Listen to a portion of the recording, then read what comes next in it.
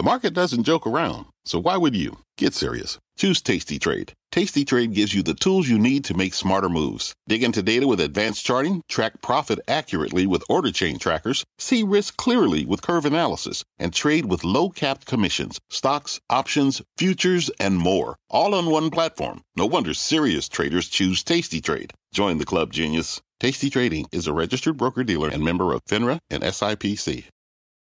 Homes.com knows that when it comes to home shopping, it's never just about the house or condo. It's about the home. And what makes a home is more than just the house or property. It's the location and neighborhood. If you have kids, it's also schools, nearby parks, and transportation options. That's why Homes.com goes above and beyond to bring home shoppers the in-depth information they need to find the right home. And when I say in-depth, I'm talking deep. Each listing features comprehensive information about the neighborhood, complete with a video guide. They also have details about local schools with test scores, state rankings, and student-to-teacher ratio. They even have an agent directory with the sales history of each agent. So when it comes to finding a home, not just a house, this is everything you need to know, all in one place. Homes.com. We've done your homework.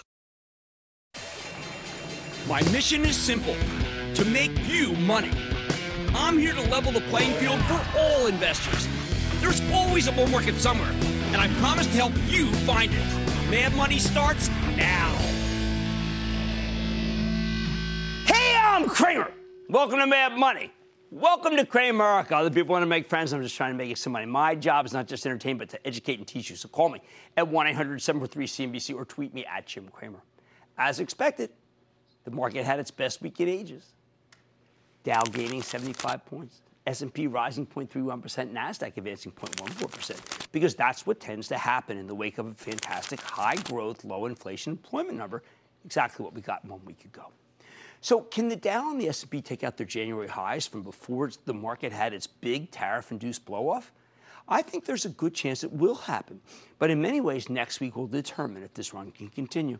Not because of earnings, we have almost no reports, but because of the president and the Fed. Now, before we get to our game plan, I want to point out that there are way too many people who keep trading off of presidential tweets and trade war fears. These are very fluid issues, people. Whenever the trade hardliners from the White House speak, this market gets hammered. Then when the more laissez-faire members of the team speak, the market soars. I think the whole dance is kind of silly, frankly. Trade is a work in progress, so I'd continue to buy the market on any severe downturns caused by these worries. Think of it this way. We've had the best action in 3 months for the Dow, and that occurred ahead of the Fed meeting, ahead of the G7 meeting, and ahead of the North Korean summit. Worry has not been paying off here. So with that in mind, let's go to the game plan for next week. On Monday morning, we'll get to see the fallout of the Canadian G7 meeting. These summits usually mean very little to me. I've done this show for 13 years. I don't think I've ever mentioned one before, not even in passing. Well, here we are. This is not your usual G7 meeting. We know that relations with our allies are souring as the president regularly calls whole countries out as bad actors. And he introduced the notion that Russia, once unceremoniously booted from the then G8, should be allowed to come back in. That's not exactly a popular position. I figured nothing good comes of it, but that is conventional wisdom. So if anything good does actually happen, good meaning, some give by our allies to solve the trade issue, then we could get a real boost next week. We've also got an important retailer reporting after the close. It's called Restoration Hardware, RH. If literally every home furnishings company is doing well, I have to believe that Restoration will be spectacular. Frankly, I think we're witnessing a once-in-a-generation retail and apparel accoutrements bull market, where these companies report good numbers and their stocks go up for 3 or 4 or 5 days, rather than just 1 or 2. I bet Restoration Hardware experiences something similar. Tuesday's got some real outside news that could roil the market. First, President Trump will be meeting with North Korea. And again, like the G7 meetings, nobody really expects anything big to come out of it. If something does, I believe the stock market will be ebullient. But again, the odds of something ebullient producing more, let's say, positive feeling than we currently have, let's call it slim. We should also get the court decision about the government's challenge of the Time Warner AT&T deal. Yesterday at the Deal's third annual corporate governance conference, I had the privilege of interviewing Makin Del Rahim. Now, he is the Assistant Attorney General for Antitrust. I think his brief, holding that the consumer could be a loser if this deal is consummated, has a very good chance of winning. Although you need to know that I'm very much in the minority here. More important, he talked about being a powerful antitrust enforcer. more powerful than his predecessors, which suggests to me that he might keep trying to block the merger even if he loses on Tuesday. This morning, my colleague David Faber talked about how he expects Comcast, the parent company of this network, to make its bid for the Fox assets next Wednesday to snatch that business away from Disney. Assistant AG Del Rahim had positive things to say about how Disney's approaching the deal, cordoning off things that might make the transaction more problematic for the regulators. Maybe Comcast will try to do the same thing to avoid the Justice Department's wrath, agreeing not to seek certain pieces of the quarry. Either way, it will be a momentous day in media land, but it won't be as momentous as the Federal Reserve meeting. Not when we're expecting a rate hike on Wednesday. We may feel calm and collected right now about it, but in the fog of Fed war, almost anything can happen. I'll say this. If the market takes this well-telegraphed rate hike poorly, that might be another chance to do some buying into weakness on this day. Remember, there's always someone who doesn't know or doesn't believe that the Fed is going to tighten. So that person or institutions panic, and that's where your opportunity comes in. It usually comes in between 2 and 3 on the afternoon. What else happens on Wednesday? Mark Benioff and his team at Salesforce.com are holding an investor conference. I think it's going to be great, hence why my Travel Trust owns it, but I'd be a buyer of the stock ahead of this confab. This is an opportune moment, a very opportune moment. As Salesforce, their market cap just is approaching $100 billion. At one point, it ticked there. I bet you'll hear multiple justifications of that valuation. Remember, the last time we spoke to Mark, his company blew away the numbers in a truly amazing quarter. I expect he'll explain how this was nothing aberrant, as the growth of the cloud is still in the early innings. Thursday, we hear from still one more retailer. Remember, we just went through a big gauntlet of retailers. This one's Michael's Companies. I don't know if you've ever been there. I'm expecting some good numbers from this arts and crafts chain. Michael's has a worshipful following of parents and children and millennials because it's all about helping them chase new experiences. We've also got a results from a company I follow very closely called Jabil. It's Jabil. It's a contract manufacturer that handles a lot of Apple business. Now, remember, Apple is like Fight Club. The first rule of Fight Club is no one talks about Fight Club. Apple stock was down today because of industry sources saying the company's cutting back supply orders pretty heavily. Jabil won't be able to refute that story straight up, but even an oblique mention of how well Apple is doing and how many orders they're placing with Jabil could go a long way, toward putting the stock of the world's largest company back on track. It had a little bit of setback today. Finally, on Friday, Centene, CNC is an analyst meeting. I've championed this healthcare company for ages, and I think that CEO Michael Neidorff might choose this venue to raise numbers in the wake of the recent Fidelis acquisition. That said, Centene's had a monster move, and I think it may be too late to buy it, at least for the moment. Nevertheless, I still expect the meeting to be positive. Here's the bottom line. Next week, Washington dominates Wall Street. But I'm betting the rosy view from last Friday's Labor Department report will not be dimmed by anything coming out of the G7, North Korea, or the Federal Reserve. Let's go to Jim in Florida. Jim. Hey, Jim. This is calling from the Sunshine State. Big booyah to you. All right, Sunshine. How can I help? All right. So in mid-May, my stock I'm calling about is IGT. In mid-May, Supreme Court legalizes sports betting. Okay? I bought this stock on this news. Stock held up around 30, which is very short-lived, and then since then it's been falling on its face with no bad news that I can see. So I want to know what gives. Too much hot money in it. Company's doing fine. I think it's overdone on the downside. I would stick with it. I'm almost even tempted to buy the stock here. All right, let's go to Bill in Utah. Bill. Hey, Jim. Yeah, Bill. Great to be with you. I follow your advice and your analysis, both in the morning with the guys at the opening bell and also Mad Money, of course. Thank you. Really appreciate you. A few weeks ago, you did a segment called Off the Charts in which you analyzed the prices of oil and following a longitudinal study said it's probably likely to go down. Yes. I've been following a company called Denbury Resources and investing in it for some time. DNR is sort of hitting a resistance point.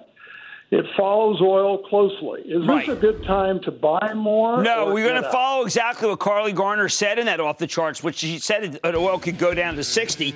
Oil has not been acting that well. We do have a lot of problems with our own position in oil because it comes from the Permian. There's no way to be able to get all that oil out of the Permian. So I'm not a fan of DNR, which I used to call do not resuscitate. And I think that oil's going to hit 62, 63, and then we'll reassess. All right, Washington will dominate next week. But you know what? I still think we'll have a rosy U on Mad Money tonight. Verizon CEO just announced he's stepping down. How is one of the company's largest subsidiaries handling the news? I'm talking to O's Tim Armstrong about what's ahead. Then Five Below might be known for its deals, but after its surge higher yesterday, can one still be found in the stock itself? And Chip and Joanna from HGTV's Fixer Upper probably aren't going to be renovating your house anytime soon, but there's one company that can help, and we actually looked them at for our places. Do not miss my exclusive with CNBC disruptor Howells. So stick with Cramer.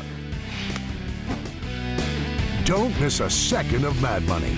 Follow @Jim Cramer on Twitter. Have a question? Tweet Cramer. #MadTweets. Send Jim an email to madmoney@cnbc.com or give us a call at 1-800-743-CNBC. Miss something? Head to madmoney.cnbc.com.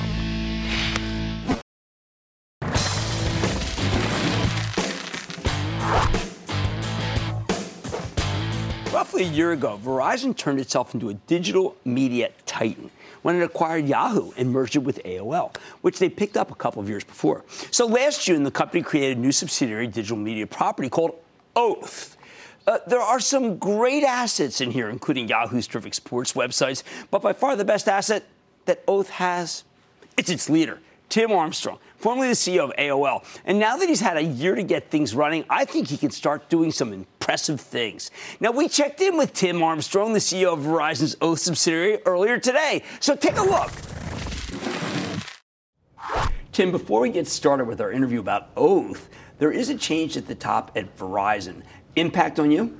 Well, impact is great because it's really about 5G, and Verizon's been a leader in 1G to 4G.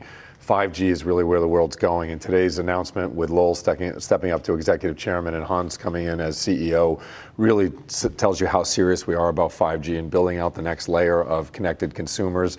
We want to be the largest media company at Oath, connecting directly to mobile consumers. So for us, this is just a pure signal, a pure leadership sign that Verizon is going to be the leader in 5G. And a lot of I know Lowell is uniquely linked to 5G. He's the first guy who told me how big it is. He's staying as executive chairman, so you'll be working with him. Too. Yes, so both Lowell and Hans and I will be spending a lot of time with Lowell, basically building out the vision that Lowell put in place, which is, really 5G takes, broadband and gives it to every consumer, every place they are. And Lowell's vision around digital media, he was the first real telco executive to say, hey, linear is fantastic. Mm-hmm. Digital is where consumers are going, so let's head to digital. So the combination between Lowell, Hans, and I, we're in a great position to basically capitalize on both the future of 5G, but also the future of media. Okay, you typically don't hear media execs talk about the speed and the technology that gets it to you.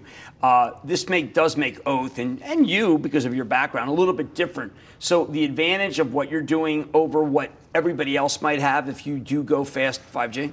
5G, Jim, for our business represents a really quantum shift. It's 10 times the speed of what consumers get today. And not only that, but the compute power inside of 5G will allow us, you're a big sports fan, I'm a sports fan, allow you to get, if you like fantasy now, you're going to love VR, AR fantasy in real time, being able to follow not just the game, but individual players. So 5G is going to bring an enhancement that will feel like AR, VR type level content and services. So that's why 5G is important. It's more speed, but it's also amazing amounts of compute power for us to do different types of content. Okay, so let's talk about what happened with Oath, and let's talk about the arc of Oath. I mean, you were AOL. You did fantastic at AOL, made people a lot of money. You come here, then you get Yahoo, and then things get a little murky, Tim. Yeah. I mean, when I look at the analyst reports, that it's not clear where Oath fits in, even though it's a multi-billion-dollar company. Can you more define the vision for people right now so that people understand that Oath is a real company within a company and has great prospects? Sure. So Oath on its own, Jim, is about a Fortune 300 company. We do about $8 billion in revenue. We have 13,000 employees. We have traffic from 175 countries. So Oath is a big property on its own. It's a big piece of where Verizon's going in the future from a media and 5G perspective. But really importantly is, our mission is to build brands that members love. And if you think about where the world's going flat with technology, we've been trying to be the company that really breaks brands out as separate things. So, you notice recently we just signed a huge deal with Samsung globally to put our brands, Yahoo Sports, Yahoo Finance, Yahoo News, directly onto Samsung devices. And so when you think about what consumers want in the future, they want trusted brands, and they want to basically have a company that's built for mobile, built for how they use the world. And I think Oath is probably the largest brand media company built for mobile in the world right now, and we're going to continue to scream down that path as fast as we can. What's the advantage of being the largest brand built on mobile versus just a typical journalist outfit? Yeah, so I think, one is we are very into high quality content. And I think when you see what's happening today with fake news and all the things in the world, the things I think your career and what CNBC does, you guys do super high quality content for the financial industry.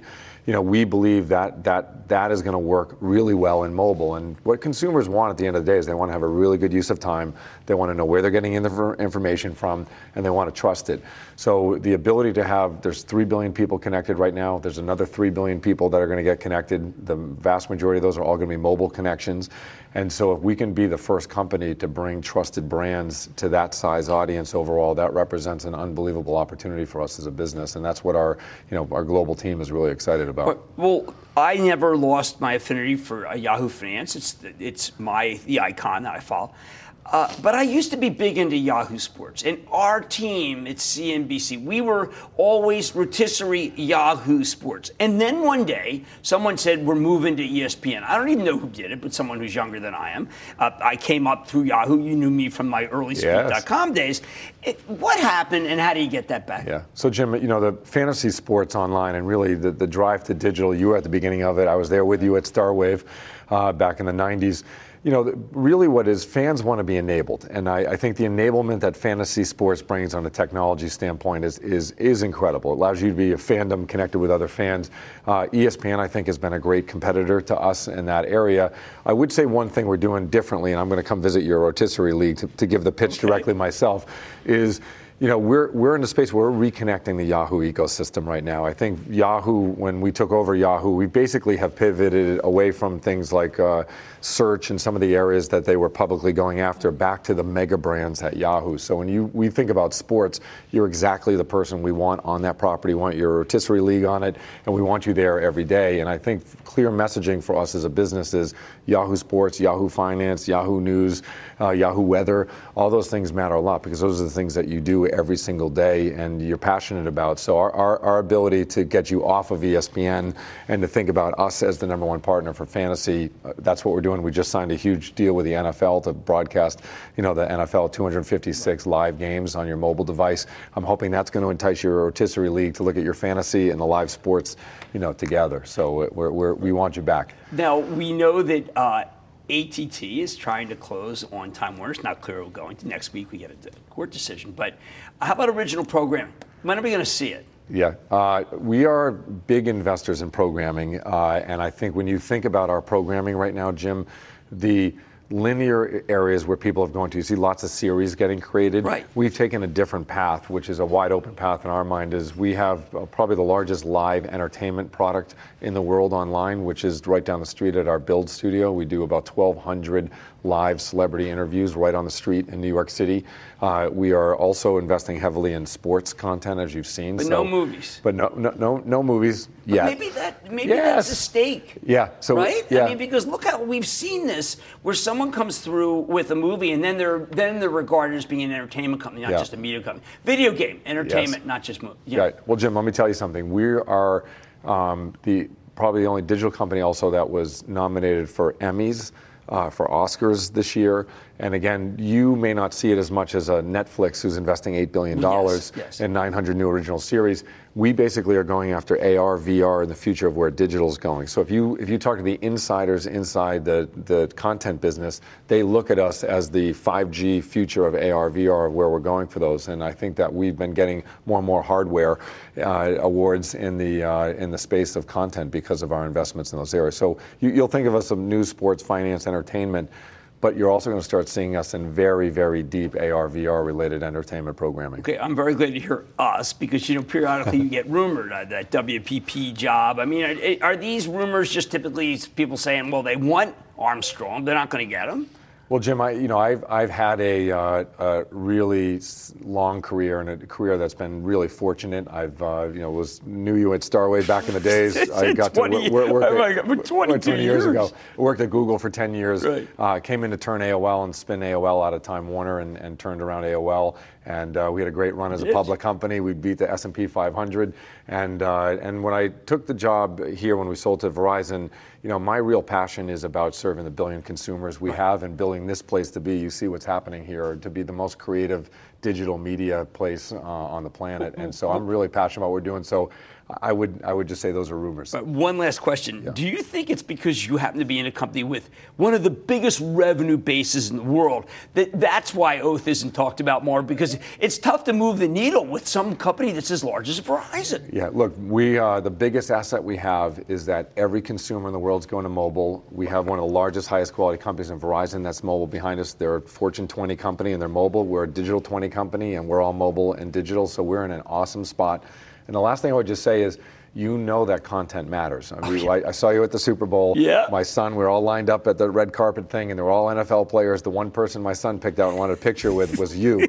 And so you realize that digital content matters, Jim, because my son watches the NFL. He's an NFL fan. He also watches, 16-year-old kid watches Mad Money, and the only picture he wanted was with you. So if we can create that level of affinity across all of our mobile properties in general, it's an amazing opportunity for us. Always a delight to speak to Tim Armstrong, who is Oath CEO. Thank you so much, Jim. Tell your boys that hi. I will. Jack will be happy.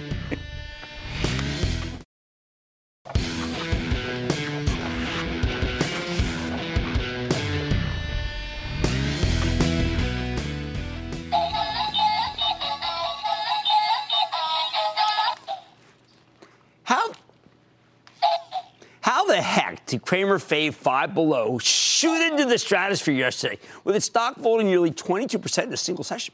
Well, the company reported Wednesday night, and the numbers, they were downright phenomenal. Five Below, which is a retail chain where everything is, well, you got it, $5 or less.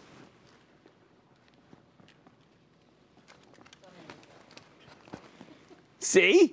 $5. Like slay. Okay. Nearly every line. I issued some amazing guidance on this conference call. In last Friday's game plan, I told you that Five Below would have a strong quarter. Remember? I said that with Signet Jewelers too. But even I didn't know how strong it would be. Hey, it's better to be lucky than good. Still, even after a perfect quarter, it's rarely enough to send the stock up more than 20%.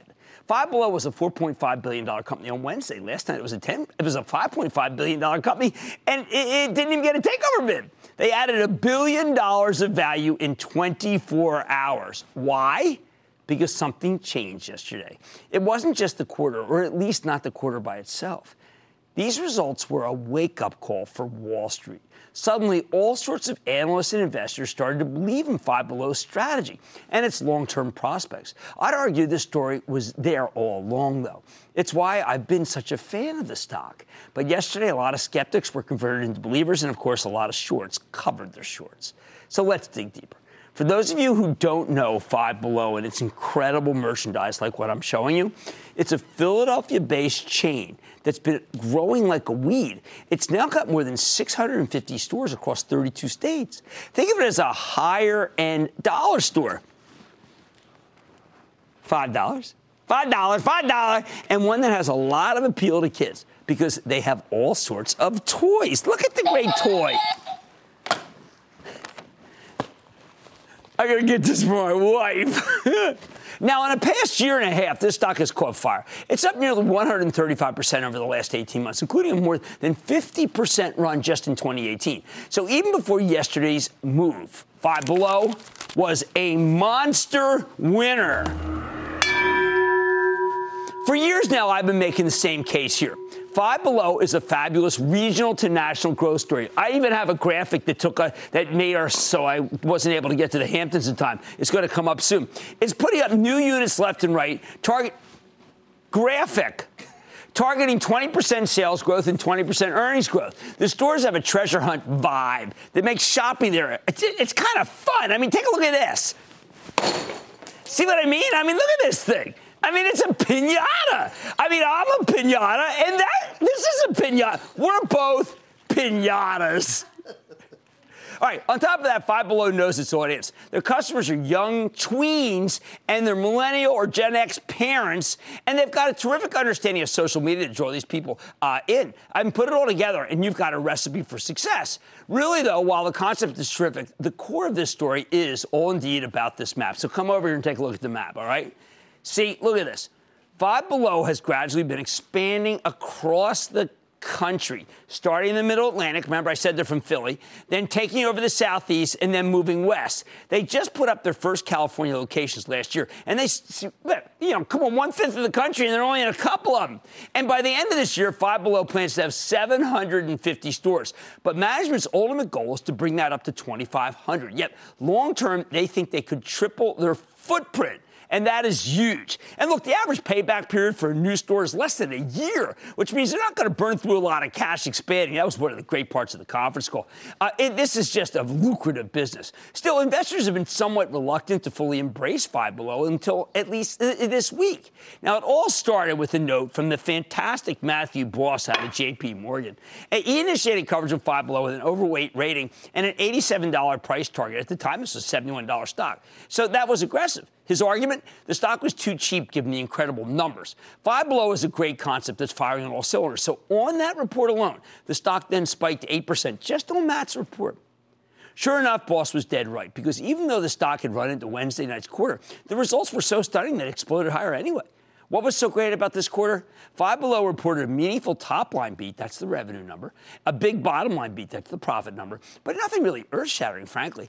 Their same-store sales growth actually came in a little bit light, 3.2%, rather than the 3.5% Wall Street was looking for. Initially, the stock looked like it was going to trade down, but their margins expanded dramatically, and they put up 33 new stores when the analysts were only looking for 30, and allowed the company to grow its earnings at a monster 160% clip. Think about that. More importantly, Five Below raised nearly every part of its full-year guidance. Even better, every line of their second quarter forecast came in higher than expected. Every line. I've not seen that, even though we've seen an amazing run in the retailers. Now, the secret sauce here was the margins. Five Below's gross margin, what they make after the cost of goods sold, increased by 110 basis points. And their operating margin, the percent of their sales that become profits before the impact of interest and taxes, increased by 280%. In other words, the company is becoming more efficient and disciplined. Oh, my God. Guys, my favorite candy, Smarties. I have a Smarties hat. I wore it at the beach. It looks like Make America Great Again, but it's Make Smarties Great Again. And they were always great. Trust me. Remember, the story here is all about putting up new stores. But for people to keep buying the stock, they need to believe that Five Below can execute on its expansion plans without burning money. This quarter was powerful evidence that the company can do just that. Because, a lot of these things, I mean, I know you probably think this looks like a $30 plush toy, but they make big money off of this thing. See, well, hey, oh, geez. Now you're talking. Suddenly, the analysts rushed to raise their price target, and the stock rallied 22% yesterday, which begs the question, is Five Below actually worth buying here?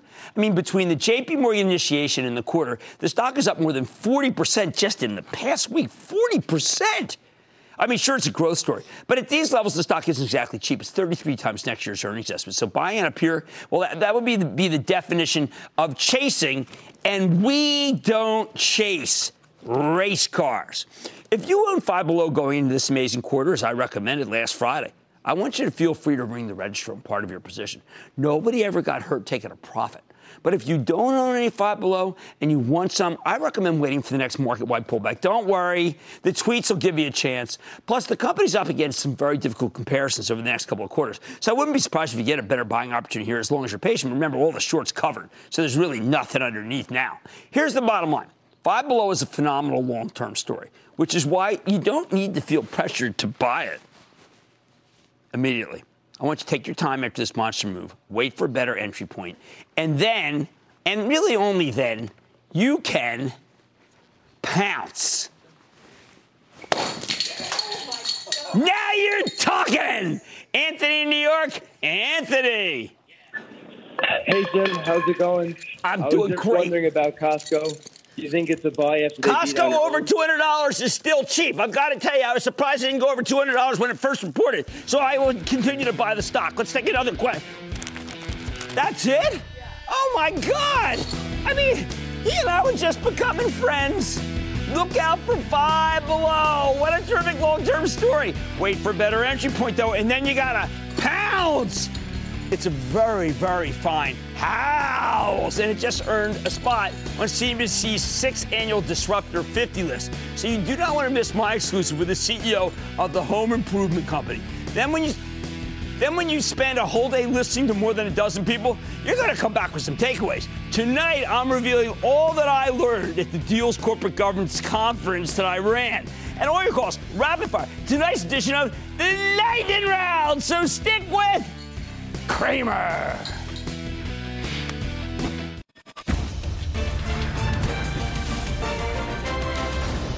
Monday, kick off the trading day with Squawk on the Street. Live from Post 9 at the NYSE. Why don't we have a $100 billion market cap like our show unit? It'd be nice if we did. Right? Yeah. $100 billion. I'd How like much is that 9 o'clock show? show? I'll take a $100 market cap. Start there. You guys are the best. It all starts at 9 a.m. Eastern. There are countless ways to remodel, restore, remake, and create. One disruptor is putting those options all in one place. Are the foundations of American housing now strong enough for homeowners to embrace a new way to make their house a home? Every homeowner knows that remodeling your house is a huge pain in the neck, and that's putting it lightly. Sorting through all of the available options and figuring out how they fit in your kitchen or your bedroom, it can drive you insane. Which brings me to Houzz, H-O-U-Z-Z. That's number 31 on CNBC's Disruptor 50 list of startups that are revolutionizing their industries. Houzz is a privately held company, no stock, that helps you remodel. Go to their website or download their app, and you can visualize what all this stuff will look like inside your home.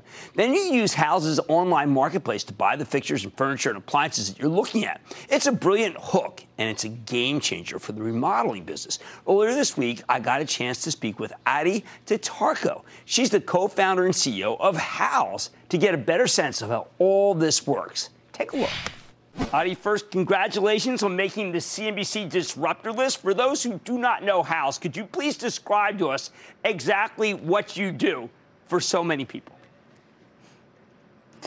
Hi, Jim. Glad to be here and talk to you today.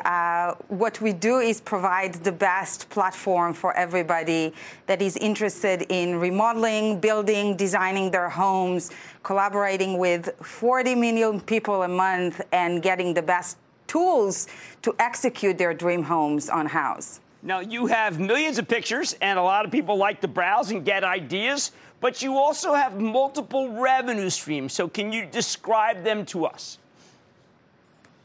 Yes, so you're correct, Jim. We do have 16 million different images with lots of data attached to these images, because for our community members, 40 million people a month that are using it, it's not enough to see the pictures and get great ideas, but they also want to execute. So when it comes to our revenue streams, both of them were born out of what our community, what our members of Houzz wanted to do on Houzz. The first one, we do have a robust community of professionals, 1.6 million professionals. And what they wanted to get from Houzz is the ability to get local exposure to their brands and ability to interact with the relevant homeowners on Houzz. So one of our revenue streams was born out of this necessity and need. And it's a subscription model which allows the professionals, on top of their organic, completely free exposure that they get, to build a robust local profile and interact with the relevant users on Houzz. The second one was also built out of the need of the community. Both professionals and homeowners said that they love the fact that they get all the data attached to the photos that we have, and today we have over 16 million of them, but they wanted also to sync the tags and be able to purchase these products that they see, the materials that they see right away from Houzz. And that helped us to make a decision to build a robust marketplace on Houzz. Today we have over 20,000 different sellers and vendors selling over 10 million different products on Houzz. So you can get it all in being inspired, find the great professionals that would help you execute a project, and then that second channel would help you get all the products and materials. And that's what created both revenue channels, the demand from our own community. Okay, my wife is an avid user of Houzz, both for our apartment, but also to decorate our restaurants. I think that she should be using this View in My Room 3D product. Tell us about that. Yeah, so we're very proud as a technology company that we can always be in front of, the best technologies and apply them very deeply into our own industry. So View in My Room 3D is basically an ability to use your mobile device to empower you and envision everything, how it's going to look like in your own room. Since we introduced that tool last year, we had over 2 million people that used it in order to make decisions for their home remodeling and design. And these people were 11x more likely to purchase the product and materials that they saw using this technology. So it's really empowering the users to envision everything in their own space. Now, how have so many people heard of you? I mean, look, candidly, when I asked my wife, how do you know Houzz? She goes, how do I know Houzz? I use Houzz all the time, which is not that responsive to what I was trying to get. How do people find out who don't use it all the time? I think Houzz from the very beginning grew a lot by word of mouth. To that enormous community. Many people referred each other. Both homeowners told their friends about it. They told their professionals about it. And again, professionals are using it to work closely with their clients, to plan, to see what is it that would work well for their clients. So we have many professionals, designers and architects, as well as the builders and the general contractors, that they use it as the most essential tool to collaborate with their clients. 1.6 million professionals on Houzz collaborate with these 40 million homeowners, and that interaction is becoming very important. So they introduce each other to the tool and work with it on a daily basis during one last question. If someone has design project. If someone has a project overseas, international, how can they use it? This is a great question, Jim, because when we started it, Alon and I, it was a very local project for us, which obviously over time expanded tremendously to all over the U.S. But today, more than 50% of our new users are coming from countries outside of the U.S. This is due to the fact that we decided back in 2013 to start expanding and build local platform in relevant countries. We expanded all over Europe, and we started the expansion to Asia as well. This is very, very meaningful for us because the market itself, when you look at it, we're talking about $1.2 trillion market just between North America and Europe, put Asia aside, which is another enormous opportunity.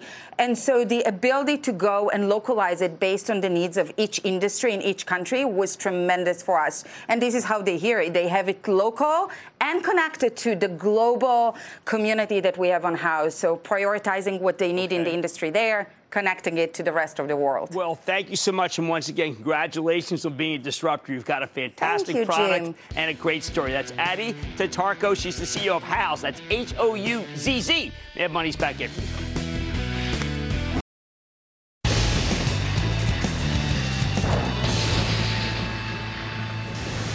It is time. It's time for the lightning round. Because remember, our girls want to know the same stuff. When you plan this down. And then the lightning round is over. Are you ready, Ski Daddy? It's time for the lightning round. Because we're going to start with Mike in Florida. Mike. Hey, how you doing, Jim? Glad I finally got through. I am thrilled. It's the weekend. How can I help? Yeah, how does the future look for a longtime owner of Rockwell Collins, currently being taken over by United Tech? Well, I mean, look, I think you had all you're going to get there. And congratulations. I don't know what else to say. Boy, do I like United Tech once that deal closes, though. Let's go to Michael in Florida. Michael! Booyah, Mr. Jim from Florida. Booyah. I have so many questions and so little Mr. Cramer. Thank you. Yes. I'm a data center engineer by trade, and I know how great Cisco gear and equipment. It's, as you like to say, best in breed, best in class. Absolutely. Why is the stock so low? Well, people didn't really care for the last quarter, to be honest. They felt that the guidance wasn't as strong either. You know what I say? I say use that to buy Chuck Robinson's great company. You're getting a rare opportunity to buy a high-quality technology stock below where it should be. Let's go to Joel in Pennsylvania. Joel. Hi, Jim. Booyah to ya. Booyah. What's up? Hey, what do you think of Charles Schwab? Oh, man, they are just coining money. Ka-ching, ka-ching. Bye, bye, bye. Let's go to Jim in New York. Jim. Hey, from one New York Jim to another, booyah to you. Booyah back. Oshkosh, Jim. I bought it in February at $88.89. What a disappointment. Yeah, it has been, and it got some raw cost problems, some assembly problems there. But you know what? Thor came back. And Thor is trading with Oshkosh, so let's give Oshkosh some time. I think it can rally from here. Let's go to BJ in South Carolina. BJ! Booyah, Jim. What do you think about MGM Resorts? Oh, man, that's Jim Murin. He's doing a terrific job. I've got to tell you, it's come down to the point. Obviously, it had a tragedy there, but it's just terrible. But I've got to tell you, I think it's $30. Just have to stand there and buy it. I need to go to Alan in Kentucky. Alan. To ask if it's good to buy into the Mattel stock after they sold Monster High. A lot of smart money is buying Mattel, but I cannot recommend a stock on a takeover basis where I think the fundamentals are going down. Particularly not when I think that Hasbro is so terrific with Brian Golder, so that's the one I would own. Hey, we're not done. We're going to Harry in New York. Harry! Hey, Jim, a big booyah from Harry from New York. How are you? I am good. How about you, Harry? I'm doing wonderfully. Thanks for taking my call. My question is, I've held on to CL for about 20 years. It has some great dividends, but it looks like it's down a little bit the past 52 weeks. And my question the last quarter was not good, but the stock is now overcompensated, and I do think that you should buy it. And I'm going to give you a twofer. I think buying PepsiCo right here is brilliant. And that, ladies and gentlemen, the lightning round. The Lightning Round is sponsored by TD Ameritrade.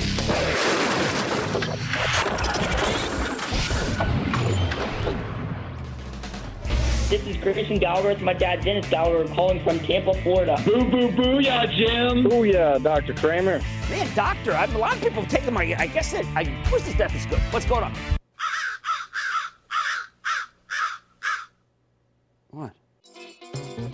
Chipotle, Del Taco, El Pollo Loco, and Bar San Miguel. Del Taco, El Pollo Loco, Bar San Miguel. No, not even public yet. What do we make of the stock of Palo Alto? What do we make of the stock of Palo Alto?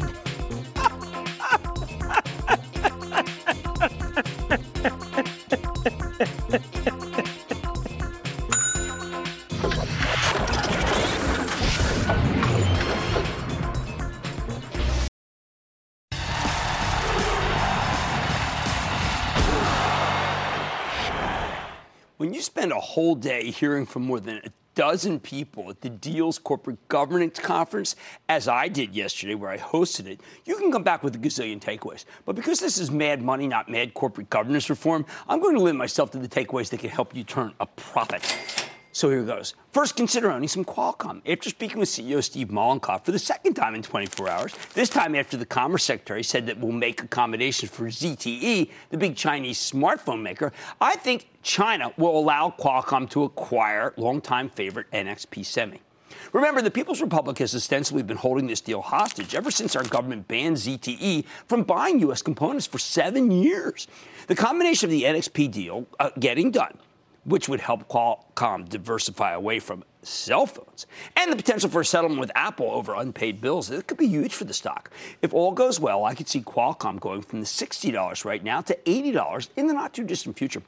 Second, I got a good feel for Procter & Gamble, and Nelson Peltz, who recently won a proxy fight to get on the board of directors, told us the company's considering his plan to give each global business unit accountability that is sorely lacking today, and that could give a nice boost to the stock. It was tough to read what Peltz thought about General Electric, other than the fact that everything seems to be on the table. More importantly, GE didn't cut the dividend this morning.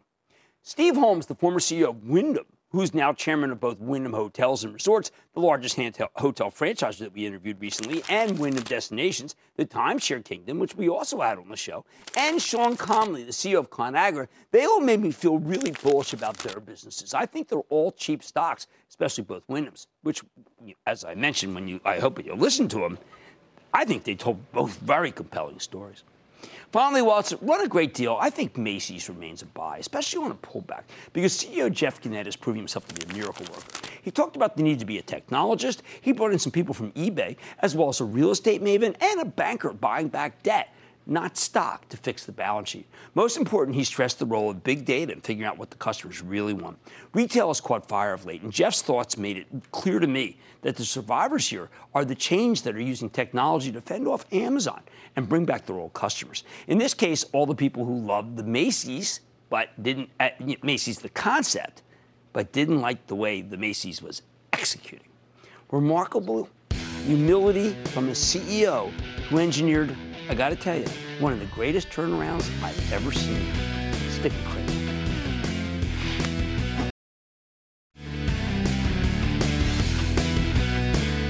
The market's back in a very positive rotational mode. This time we had the drug stocks. Yesterday we had the bank stocks. The day before that we had the tech stocks. We've got the industrials going. That's exactly what needs to happen. And throughout this, retail's been good. Why? Because last week at this time, we had an unemployment number that showed you great growth without inflation. That's ideal. The Fed can do it at once in that environment, and we will still like stocks. Like I said, there's always a bull market somewhere. I promise I'll find it just for you right here on Mad Money. I'm Jim Cramer. See you Monday. Take your business further with the smart and flexible American Express Business Gold Card. You can earn 4 times points on your top 2 eligible spending categories every month, like transit, U.S. restaurants, and gas stations. That's the powerful backing of American Express. 4 times points on up to $150,000 in purchases per year. Terms apply. Learn more at americanexpress.com/business gold card.